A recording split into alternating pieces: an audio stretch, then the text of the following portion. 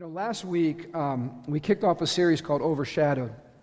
And if you weren't there, I'll give you a little recap. But we were really highlighting the importance of talking about keeping the attributes of God and biblical doctrines in a state of holy tension. In other words, we don't want to swing off and just be preaching a one note from Scripture, because Scripture is full of a whole symphony, and if we just major on one note, we end up messing up the song. Are you with me? We don't want to mess up the song. And what happens, especially in America, is we like to focus on the parts of the Bible that are like the desserts, the sweet stuff, the stuff that's really tender. But even the sweet stuff, if all you eat is sugar, your sweet stuff won't even be that sweet. Because you have to balance it. If you've ever gone out to buy a beautiful diamond or a beautiful ring someplace, you go off to a jeweler. They're not; those diamond rings are not sitting on a piece of glass. They're under the glass, and what are they usually on? They're on like a black velvet backdrop, are they not? Or a deep blue or something like that, some rich color. And the reason for that rich color is because it makes the diamond sparkle all the more. It's not that the diamond is less glorious, it's just that it highlights the glory of the diamond when it's on something dark like that. How many of you know you'll never appreciate the love of God until you understand the holiness of God? You'll never appreciate the mercy of God until you see the justice of God.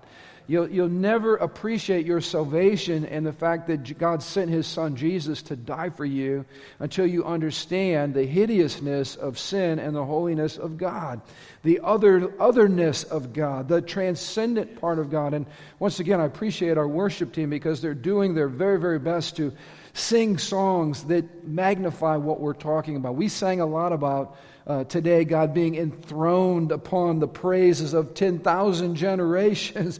How many of you know that's an awesome God? From generation to generation, He's enthroned on the praises of His people. And so here's our goal this month. We want to exalt the bigness and the otherness and the greatness and the transcendence of God. Because here's our problem too. If you have a small God, you're going to have small results. If you have a tiny God, you're going to have tiny praise. If you have a tiny God, you're going to have tiny faith. If you have a tiny God, you're going to have tiny gratitude in your heart. Everybody know what I'm talking about? Big God, big faith. Big God, big thanksgiving and gratitude. Big God, big vision. It works together. So that's what we want to do. We want to exalt the greatness of our transcendent God. And I want to go to a passage that breaks my heart. Sometimes, have you ever read through, Pastor Dick was talking about the various kings. Some of the kings were good kings, some of the kings were lousy kings. And Israel's history with their covenant God goes something like this. Maybe some of you can relate. But God doesn't want our history with Him to be like a roller coaster. How many of you know God wants us to go from glory to glory to glory? But over and over again, we see the failures of God's people in their covenant with Him to turn their backs on the Lord. And this is one of those passages that just is heartbreaking. Look at Exodus 32, the first 4 verses with me. It said, when the people saw how long it was taking Moses. How many of you know that sounds like impatience to me, and impatience will kill us every time. They got impatient with how long Moses was taking to come back down from the mountain. So they gathered around Aaron the priest. And here's what they said. Come on, make us some gods who can lead us. We don't know what happened to this fellow Moses who brought us here from the land of Egypt. Now, I just have to point this out on the side because here's the deal. When you have a lousy view of the greatness of God and the holiness of God, you will have a lousy sense of respect for those in authority. And does anybody see a parallel in our nation today where we have no respect for anybody or any authority? It's because we have no respect for God primarily. This fellow Moses, I almost want to laugh. You mean the one who had the burning bush experience and went back to Egypt and had to obey this terrifying God that asked him to do the impossible, the one that stood on the edge of the Red Sea, and when he put his staff in the water, it separated? You mean that guy? You mean the one that you walked through on dry ground, and then when he got to the other side, he put the staff in and it closed and drowned all the Egyptians? You mean that guy that delivered you, that leader that delivered you, and by the way, you came out with all the riches of Egypt? You mean that fellow Moses? Yeah, that's the ticket. They should have been honoring and thanking and grateful, forever indebted. I mean, we honored veterans here today for the sacrifices they made for our freedom, and we should. How much more do you honor God Almighty for what He's done? And how also do we honor the leadership that God raises up to bless our life and to speak into our life and to help us? And when you're always in a position of honor, listen, the blessing of God protects you and stays with you and keeps you out of evil. So important. Moses is not a fellow. Moses was a prophet and a prophetic voice God raised up to do an amazing work, and he had to put up with these people for so long. This is their stubborn, rebellious, stiff-neckedness, as the Bible says, coming out. But it gets worse. Look what verse 2 says. So Aaron said, take the gold rings from the ears of your wives and your sons and your daughters and bring them to me. So now where is he getting this gold from? This was the gold that God blessed all of his people with. Now they're using it to make an idol to replace the God who blessed them with it. Verse 3, all the people took the gold rings from their ears. They brought them to Aaron. Aaron took the gold, melted it down, molded it into the shape of a calf. And when the people saw it, they exclaimed, "O Israel, these are the gods who brought you out of the land of Egypt." When I read that passage, one thing comes to my mind. I'm grateful that God is long-suffering. God could have vaporized them all in a second, and probably should have, for their rebelliousness and pride. How do you go from seeing the amazing demonstrations of God's power to national rebellion and idolatry in 3 months' time? Because that's all the time that's taking place here between their deliverance from Egypt and this national act of rebellion and idolatry. These were the ones who were once slaved. Of course, they had been liberated by this epic display of God's power. He absolutely decimated the gods of Egypt. That's a whole other sermon series, is how God took each of their idols and absolutely destroyed them. Every false god, God absolutely decimated. He delivers them not just from any nation, but from the most powerful nation on the planet. It's a total miracle. And yet, in only 3 months, with all the shock and awe that these people saw and experienced still fresh in their minds, they actually turned to worship this calf instead of God Almighty. They watched the plagues. How many of you know if you went through and you saw all the plagues that God did, you would be in shock and awe, and there would be a healthy sense of respect and fear in your heart, would there not be? I mean, that was just unbelievable what God did. They watched the parting of the sea. Can you imagine walking through that ground and seeing the water standing on both sides? And I've seen some artistic renditions of that where you can actually see, when you're up close, the fish swimming along like you're in an aquarium on both sides of you, because God causes the water to stand up and you walk through. How many of you know that might be kind of awesome? I mean, I get in awe just going to an aquarium and getting up close to some of those fish. That causes a sense of holy awe in me. These people that was the first human aquarium ever created by God, and they happened to walk right through the midst of it. It was amazing. They tasted of God's miraculous provision every single day, the manna that was waiting for them, not to mention the quail that God sent when they whined. You remember that? Or how about the water from the rock which poured out again and again and watered over 3 million people? That was kind of a big deal. But I love this one too. I was out walking through the sands of Dubai, and what a desolate sandbox that place is before the technology came and built that city. I mean, we're talking about nothing but sand dunes as far as the eye can see.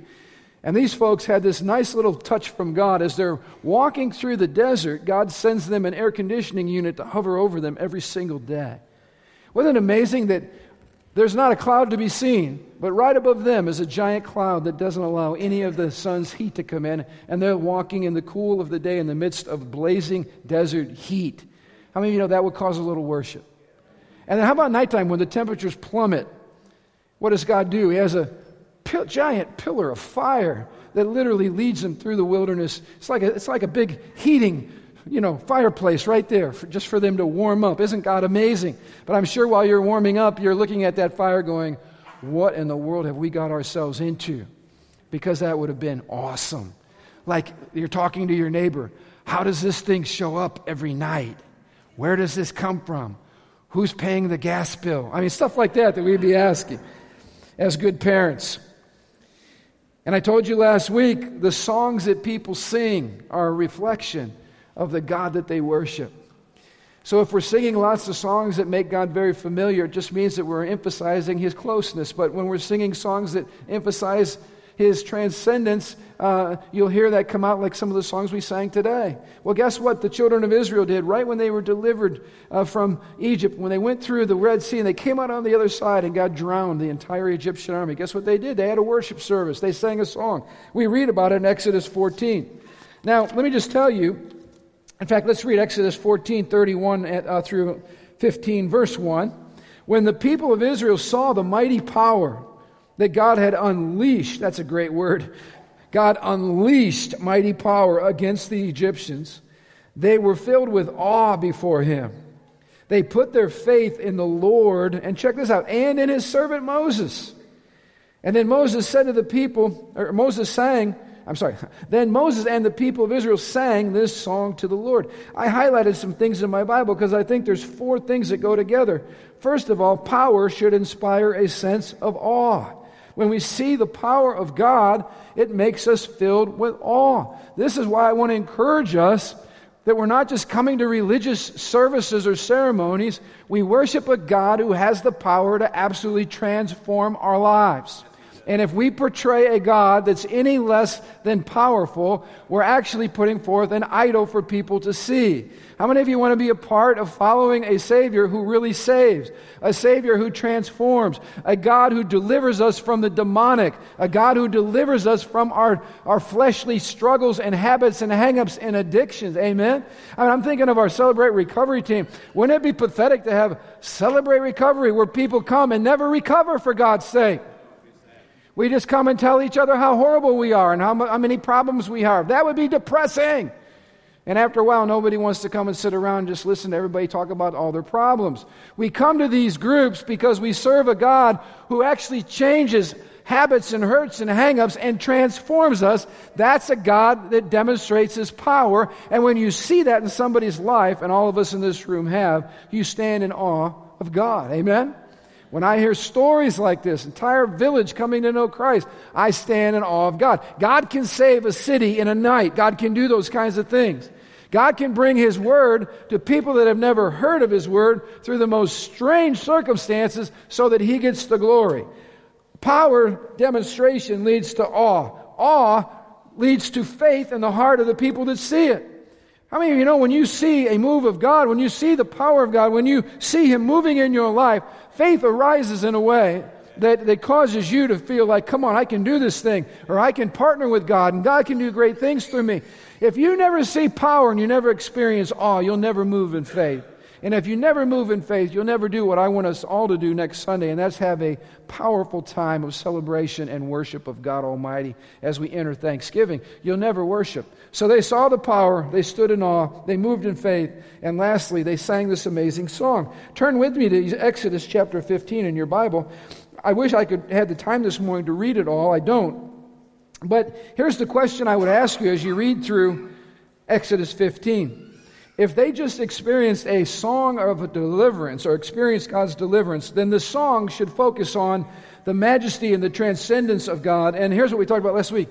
The fact that God is a dangerous being. Now, I know that word, when you put dangerous with God, everybody that loves the eminence of God just cringes. Because you're like, Pastor, don't call God dangerous because He's a loving daddy. Yes, He is. He's both. He's a dangerous loving daddy. And you'll never appreciate His loving daddiness unless you realize He's dangerous. Now let me just tell you, I know we've got a lot of religious folks in our culture today, and frankly, we got so many people in churches today claiming to love God who are offended by what they read in the Bible. So let me just help offend you today. I'm going to read Exodus 15. Be offended at God. And the fact that God would use this kind of language, what kind of God?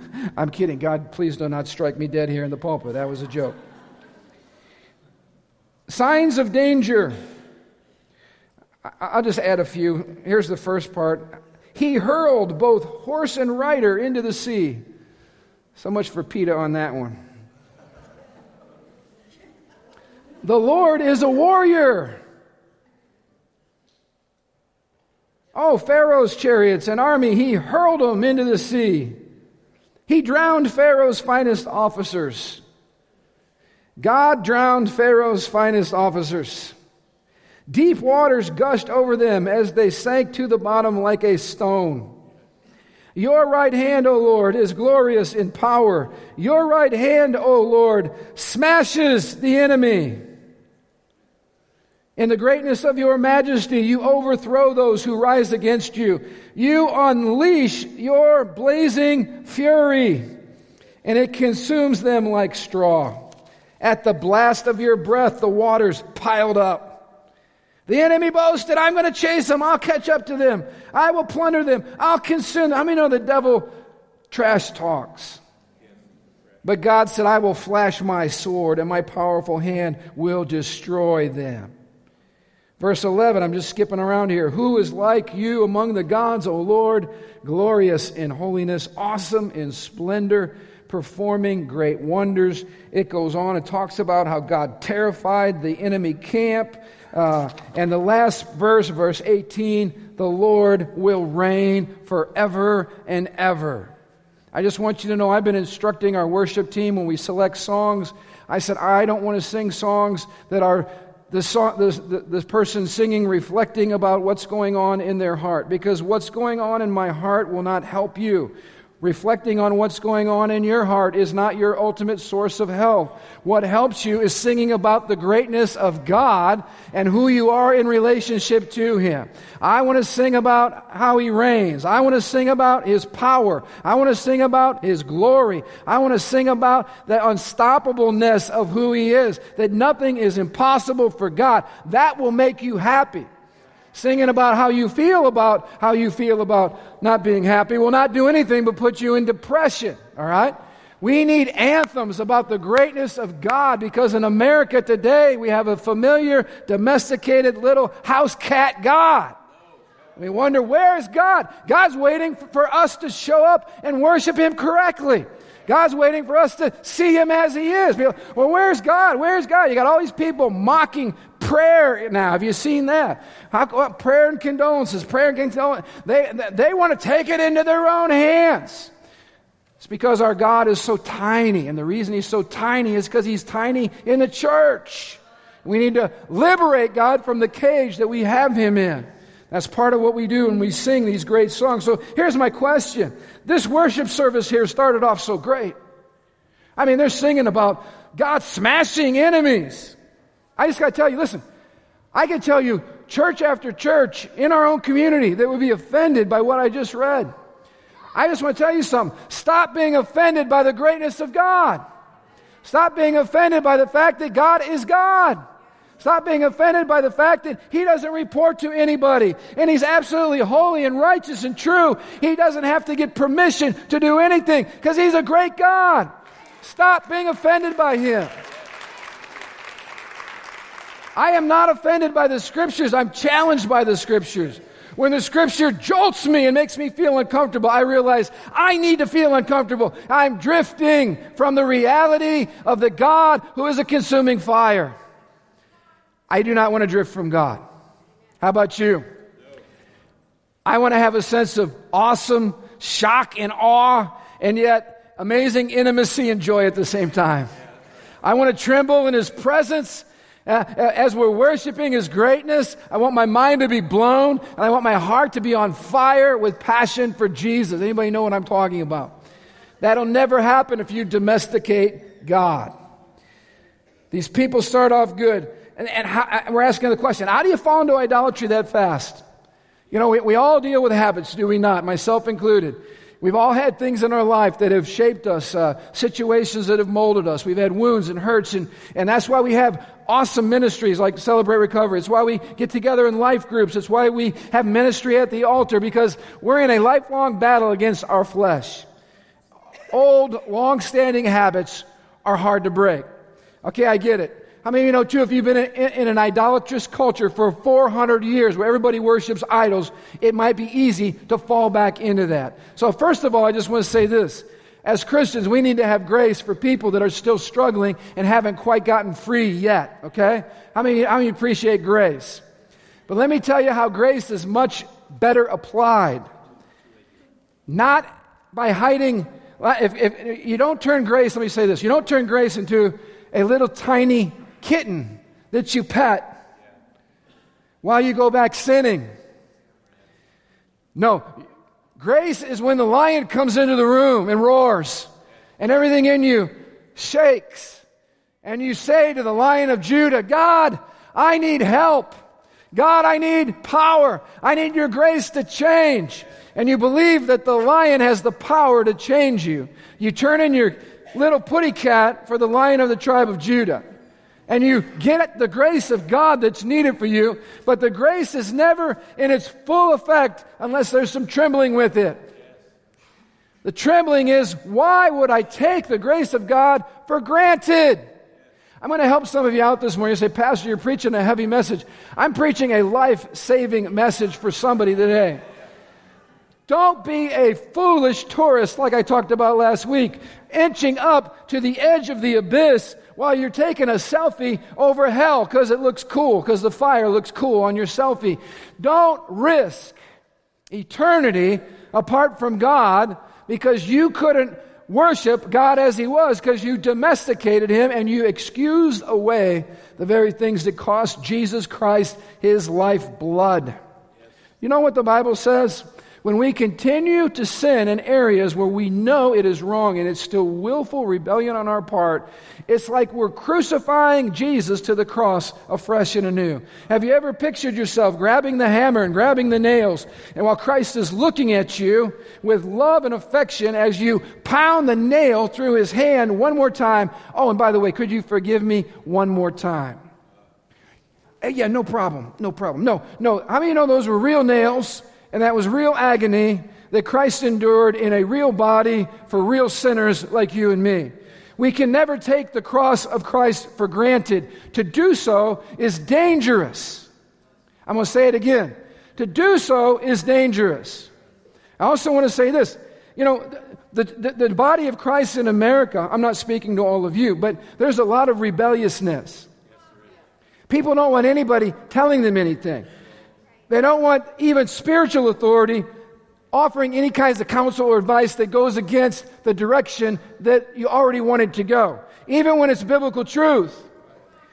And so you have all kinds of people crashing and burning and driving off cliffs and doing things they were warned against, and then wanting to somehow come back to church and somehow, pastor, stop asking for your pastor when you didn't listen to your pastor. You didn't listen. Do you know that disobedience brings real pain? Real pain.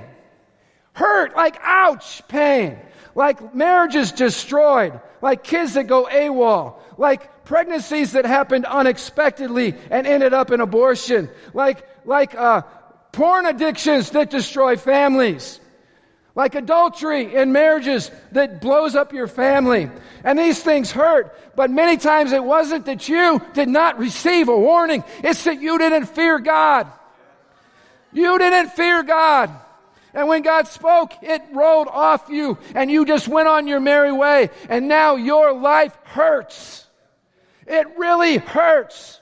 The good news is, the mercy of God overwhelms the justice of God. And if you're here today and you're hurting, you're this far away of a heart change from coming back to this amazing God who can save you and can heal you and can forgive you because He's long-suffering and merciful. But listen to me, He is dangerous. Stop playing with God. Stop playing with His Word.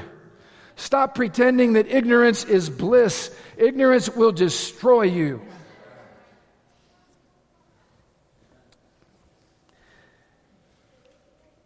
Exodus 19, I think something deeper is at stake here than just simply having some old habits. Go back with me to Exodus 19, and I'm going to be reading verses 11 and 12.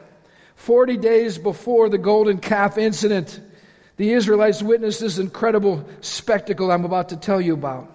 The Lord told Moses that He was going to descend upon the mountain in a dense cloud of glory. And he told Moses to tell the people, consecrate yourself. In other words, get ready to meet the living God. How many of you would have your knees shaking at that moment?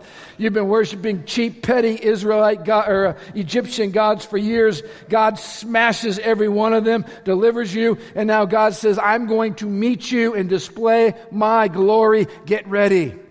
Wow. I think I'd be listening to whatever the instructions were from that point on. Look at what it says in verse 11. Be sure they are ready on the third day, God says, for on that day the Lord will come down on Mount Sinai as all the people watch. Listen to this. Mark off a boundary all around the mountain and warn the people, be careful. Do not go up on the mountain or even touch it. Anyone who touches the mountain will certainly be put to death. Imagine a God encounter with a caution sign. Am I driving my point home this morning? God says, I'm going to meet with you. Oh, by the way, put up warning signs. Saying, Pastor, I don't like talking about this part of God. I'd rather talk about Emmanuel, God with us. Well, we have to talk about this, or we get sick. If we don't talk about this, we don't get the other part the way we should. So here's the God I'm talking to you about today. Beware. Beware. Beware. Hear the voice of the Holy Spirit today through the word of the Lord. Be careful. After 3 days of purification rituals, guess what? God showed up. Verses 16 through 19, read with me. On the morning of the third day, thunder roared and lightning flashed, and a dense cloud came down on the mountain. There was a long, loud blast from a ram's horn, and all the people trembled. Moses led them out from the camp to meet with God, and they stood. That word stood, in the Hebrew, it's a military word. It means they stood at attention at the foot of the mountain. All of Mount Sinai was covered with smoke because the Lord had descended on it in the form of fire. The smoke billowed into the sky like smoke from a brick kiln, and the whole mountain shook violently. As the blast of the ram's horn grew louder and louder, Moses spoke, and God thundered his reply. How many of you know God wasn't the smoke? God wasn't the thunder? God wasn't the lightning? He appeared in those forms as a demonstration. And let me just say this, a tiny demonstration. A whisper of his true self. Could you imagine standing there seeing smoke billowing out of this mountain, the ground shaking, lightning striking in front of you, blowing up stuff? You're seeing thunder, boom, all of a sudden it shakes you to the core of your being. Has anybody in this room ever had an encounter with God where the fear of the Lord entered your heart and you realized, I need to stop doing what I'm doing because I'm in trouble? Anybody know what I'm talking about? Anybody ever have those warnings where God saved you out of something and you realized it was His mercy? Maybe it was a life and death situation and you knew God intervened. Or I've seen folks before battling with a sin that was exposed, and all of a sudden, as soon as that sin was exposed, fear of God enters their heart. They're trembling because they know they're in trouble. There's a price that's going to be paid. Something's been uncovered. Can you imagine standing in the midst of this demonstration of God's power? You're trembling on the inside. I want you to see what happens next, because this is sad. Look at going to Exodus chapter 20. God begins to give the 10 Commandments. He begins to warn the people. This is who I am. This is how you approach me. This is how you relate to each other. And you get to verse 18 after the 10 Commandments are given. And verse 18 says this, Exodus 20. When the people heard the thunder and the loud blast of the ram's horn, and when they saw the flashes of lightning and the smoke billowing from the mountain, they stood at a distance trembling with fear. And they said to Moses, you speak to us, we're going to listen. But don't let God speak to us directly, or we're going to die.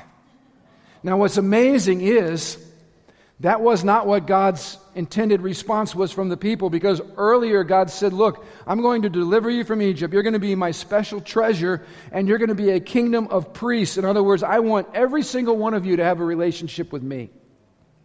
I want to be able to speak to every single one of you. I want you to encounter me even as Moses encounters me. I want you to have that kind of relationship with me. You're going to be a kingdom of priests. And God demonstrates a tiny bit of his glory, and they're like, nah, I don't think I want to do that priest thing. I think Moses is a better candidate for that. God, no, I thank you for wanting to talk to me, but really, talk to Moses. He's a good guy. He'll tell me what you said. He'll translate that for me. Look what Moses said. He tries to reel him back in.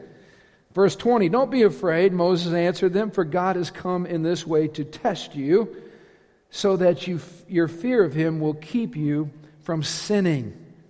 How many of you know keeping from sinning is a good thing? The only thing that keeps us from sinning is a healthy respect and love and honor of the greatness of God, and hear me, the superiority of what God offers. It is an absolute lie to be jealous over our sin when God offers us so much more. So God's trying. Moses is saying, hey guys, chill out. God's showing you just a little bit of his glory because he wants to instill something in you that's going to protect you and bless you for the rest of your life. Have any of you businessmen in here ever, or women in here, ever been confronted with lying just a little bit, cutting the corner just a little bit, with giving in your integrity, with maybe not reporting everything? Y'all know what I'm talking about? And all of a sudden, then the fear of the Lord comes into your heart and you go, how could I do that? Because God knows. You know, I had somebody come to me this week, been in one of our roar classes, and said, you know, I got to tell the truth.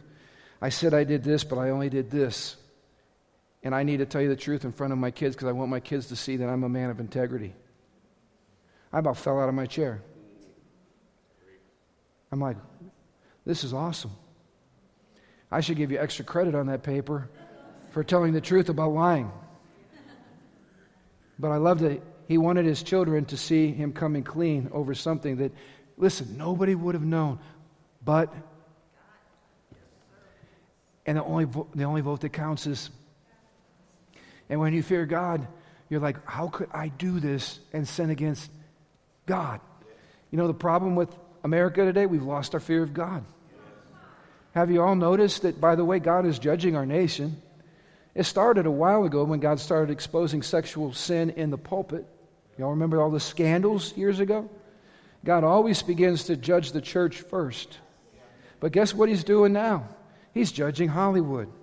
He's judging Washington. He's judging a lot of places. Because sexual sin is the idol, the transcendent idol in America. It's what fuels the abortion industry. It's what fuels so much of the perversion in the entertainment industry out of Hollywood. It's what fuels what's going on behind the scenes. And why in the world we can't find a legislator to do what's right after they've been in Washington a few years? I'll tell you why. Because there's skeletons in just about everybody's closet. And when we talk about draining a swamp, it's a real swamp. Only God, though, can drain the swamp. I want you to hear that. God has to expose the sin and all the wickedness that's hidden. And he's doing it right now. You're going to see it more and more. God's going to establish himself once again. Let me give you a quick reason here why we like idols so much. I'm going to go through these quickly. 4 reasons. Why do we like idols so much? First reason, idols don't talk. And you know, I'll just tell you something. It's so much easier to worship an idol. I've seen this with men. When a man's marriage is struggling, I've even heard him say this before. You know, I just wish I could just me and my dog in my truck. Let me tell you why your dog and your truck are more appealing than your wife. Because your truck doesn't talk and your dog doesn't talk. At least I hope your dog doesn't talk back to you. But your wife will actually communicate with you, which means what you're running from is relationship and intimacy. And you'd rather sit in your truck with your dog than have an encounter with a woman who's supernatural. It's the same thing with God. We would much rather have a God with no thunder and lightning that just sits over there and behaves himself and never talks to us. We like to talk to him. In fact, that is most of what our prayer life looks like, right? Us talking to our idol God who never says anything back. No, that's an idolatrous prayer relationship. I mean, no, God wants to talk to us. We like idols that don't talk back. We also like idols that are visible. We don't like this invisible spirit being God. But guess what God said in Exodus 20? Don't make any graven images to try to look like me. You know why he said that? Because God's a spirit, and God cannot be captured in a graven image. As soon as you make a picture on the wall to hang over your fireplace of God, you just engage in idol worship, because God can't be captured in a photo to put over your fireplace. God is a spirit, which means He's uncontainable, He's unhideable from, He's everywhere at once. His knowledge is transcendent. He knows everything about everything at the same time, all the time. I could get into blowing our minds with the nature and attributes of God, but it's awesome. God is a spirit. What we like to make little graven images that we can see and that we can take with us, that we can lead us to our third point here. We like things that are manageable. Oh, this one's so good. You know, if God could just be put in a statue form and we could put him in our suitcase and take him on vacation with us and break him out when we are ready for him. Or if God were just magic. You know, I see this in India all the time. I was wondering, what are all these folks at the airport? They got a red dot and a piece of corn, like a grain, not corn, a grain of wheat, rice on their forehead. And I'm like, here's a guy in a three-piece suit with a briefcase and a red dot and a grain stuck to his forehead. So I started asking some of my Indian friends. They said, well, that's what they do to get the blessing of the priest before they go on their business trip. Don't you wish you could just get a little red dot and a piece of grain stuck on your forehead and it would work magic and you'd get a business deal? God is not manageable. God won't fit in your suitcase. You don't take God with you and pull him out when it's convenient. He resists that. In fact, how many of you know God wants to possess your life? All of it. He does not want just you to bring him out for church on Sunday. He doesn't want you to bring him out when you're sick only. He doesn't want you to bring him out only to handle the crisis in your life. How many of you know God wants you, all of you, all the time, on his terms?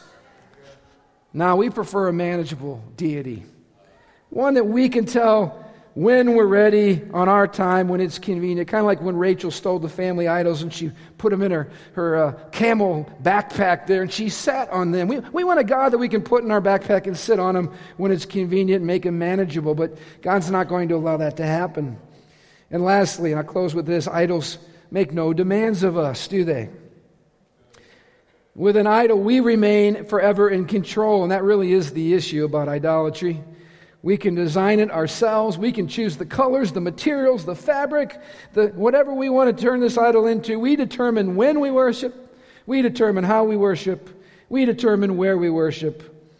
You see, best of all, idols are safe. And here's the deal. Idols will never challenge you, and idols will never make demands of you. Isn't it interesting that I find it hilarious that the religion of choice for most of our Hollywood movie stars is Buddhism? You know, we always tell the joke when we go out for Easter, this nice little Asian restaurant that happened to be a Buddhist, evidently owned by a Buddhist. We go out for Mother's Day, we get some great Chinese food, and as a gift on the way out, we were given a white statue of Buddha. Now, what that meant when you go out with Brent Jacobus is that Buddha is going to end up in a mysterious place, unbeknownst to me, somewhere in my house or my yard. And I would find it on top of my roof, and I'd find it all over the place. But here's my point. In the natural, I look at this and I go, why would I worship a little pot-bellied, bald-headed guy?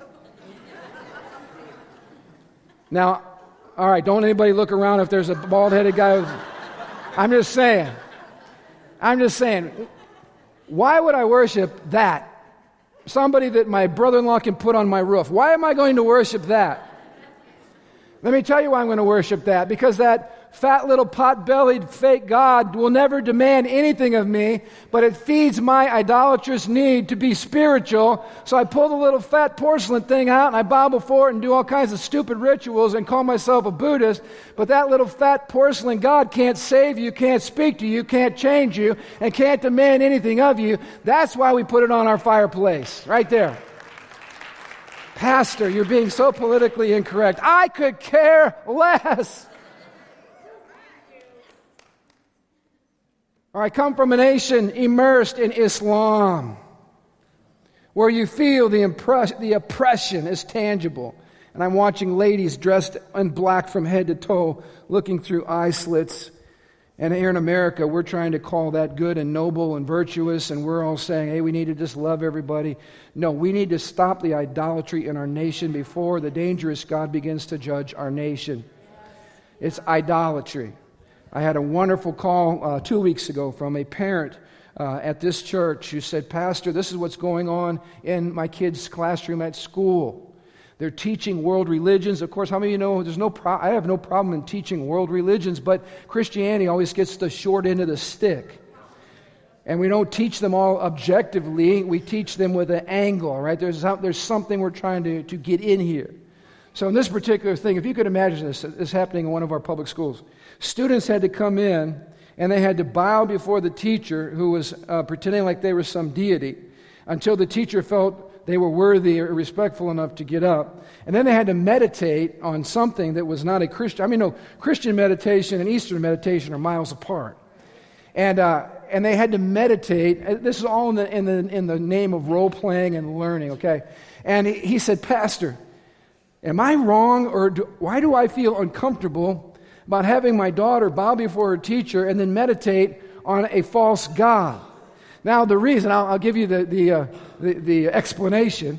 The reason he feels uncomfortable is because he's born again, and because the Holy Spirit within him is jealous for the worship of the one true God, and because he's a man of God and he reads his Bible. And because he reads his Bible, he actually believes that there's a dangerous God who said, don't have any other idols or gods before me, but worship me and me only. And he actually reads that because he can read, and he actually, when he reads it, he believes it, and the fear of God enters his heart, so much so that he picks up the phone to call a teacher, and when the teacher doesn't respond properly, he goes to the principal. That's what's called the fear of the Lord.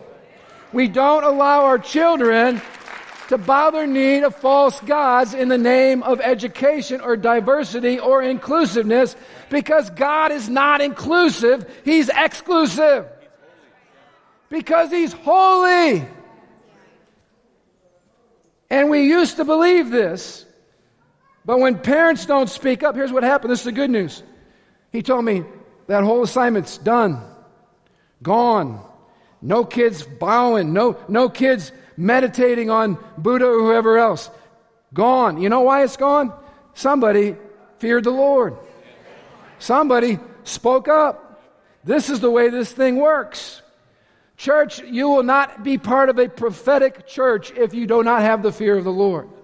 I can tell you from testifying at bill after bill, all this sexual insanity that's gripping our nation. We prophesied this at the State House. I stood and said, you will open the door to sexual insanity. I was mocked in the newspapers for saying that. Guess what's happening? Every kind of strange, perverted thing is being embraced and next taught in our schools under the virtue of whatever the coolest thing is. But I'm telling you the truth. When I'm standing there, and this was Aaron's sin, by the way, Aaron, instead of saying, stop it, what are you doing? Let's hit the ground, let's repent, let's ask God to forgive us for our idolatry. No, what does the religious guy do? He takes the thing God hates, the idol, and he builds an altar in front of it, and he says, let's have a religious celebration. Let's do it unto the Lord. Isn't that what he did? He took an idol that God has condemned and he baptized it in politically correct religious garbage. Now, some of you, if you're visiting today, I'm really a nice guy. And please hold on to December, because it's going to get warm and fuzzy around here. I just don't want you cozying up with a demon. I don't want you...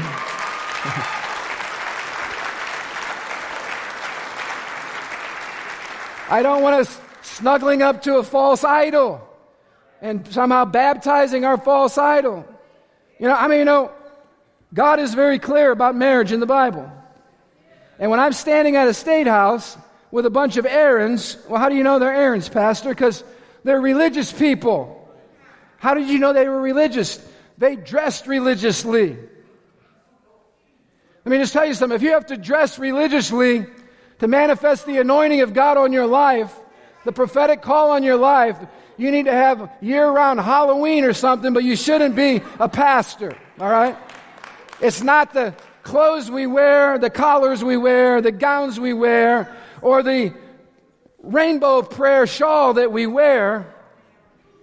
Embracing what God has already condemned as a warning to us, and then wondering why people like us that believe the Bible and stand for God's Word are somehow no longer nice. If you only knew the niceness of the fear of God. The reason there's the fear of God is to keep you in the grace of God and in the love of God and in the blessing of God. But if you lose the fear of God, you jettison yourself out into a wicked place where the wrath of God and the judgment of God are waiting for you. That's why this is important. Some of you are sitting here today. I'm sharing something from the heart of God for you. Here's the heart of God for you. Stop playing with the sin. Stop keeping God at a distance. Stop running your own life. Stop baptizing your relationship with God in what is socially acceptable, where you can have God on your terms, at your time, in your way. I'm telling you, it is idolatry, and God will judge it. He will simply take His hand off you and allow you to walk under your own counsel, and you will eat the fruit of your ways, and I'm telling you, you will not like what you taste. You will not like what you taste. Please hear my heart today. I am trying as best as I can to speak the heart of God. And I don't even like having to preach passages like this from the Bible. But I am not going to be part of a church where it's been said of your pastor, hey, why'd you just focus on all the nice, warm, fluffy stuff? No, we're going to do the whole counsel of God. We're going to eat it all. See, some of you right now, you got choices to make in your life. And if you make wrong choices, you pay for it for years. Can you imagine with Joshua standing there saying, hey, come on, guys, let's believe God. Let's not go back to idolatry. God's big enough to go take every idol down in this new nation we're going into. Let's go get our inheritance. Do you realize a righteous man paid the price of somebody else's, a whole bunch of somebody else's disobedience for 40 years? That seems unfair to me. But guess what? God didn't ask me. Because He's a big God. He doesn't need my opinion or yours. He wants us to honor Him and obey Him. There's some of you battling for a marriage perhaps. When the fear of God enters our hearts, we look at things differently. Sometimes we fight longer and we wait longer. Some of you are dealing with sin habits that are blowing up your marriage and family. And God's just saying, how long will you continue to play with fire and think that you're not going to get burned? Why are you doing that? Where is the sense of the fear of God? Where is the sense of His holiness? Oh my gosh, in this nation, God, visit us. Visit us, Lord, with your might and your power once again. God, start with us, the church. Start with me. Start with our family here. Lord, that we would not be loosey-goosey with your word or with what you've commanded us to do. God, we wouldn't play with the sin. Lord, I pray that a Holy Spirit-inspired fear of the Lord would literally grip our hearts. Lord, that whatever that is that we played with, whenever we try going back to it, all of a sudden we go, what am I doing? What am I doing? What am I watching? What am I thinking? What am I saying? Who am I hanging with? What kind of behaviors am I involved in right now? I just pray, God, let the fear of you, a healthy, righteous, holy fear of you, grip our hearts. We want to please you, Lord. We want to be able to relate to you. We want the full blessing of our covenant with you. So, Jesus, I just pray right now, capture people right now. Capture people right now, Lord. Capture hearts. There might be some of you who have you've been playing church. You're looking for this religious thing, and today God just clearly told you, if that's what you're after, you're never going to find God. You will chase idols all your life. You will chase idols all your life, and you will come up empty. You have to take God on His terms. Let the Lord have you now. Surrender to Him now. Give your life to Him now. And watch what He can do with it. Lord, I just ask you to capture hearts right now for your glory. And Lord, you're such a great dad. As soon as you capture us, you bring us right to your chest, and you love us, and you kiss us, and you hold us, and you encourage us, and you're the most amazing dad possible. But Lord, we never get to that part of you until we really, truly submit our lives to you. God, help us. Every one of us, help us. And Lord, I and our church family, we want to see this facility filled with the glory of God when your people come together. So Lord, I'm asking you that you help us to continue to create an atmosphere here where we love and honor and worship you, Lord, where literally your manifest presence is so thick in this place, and you do great things. In Jesus' name. I got to tell you one story.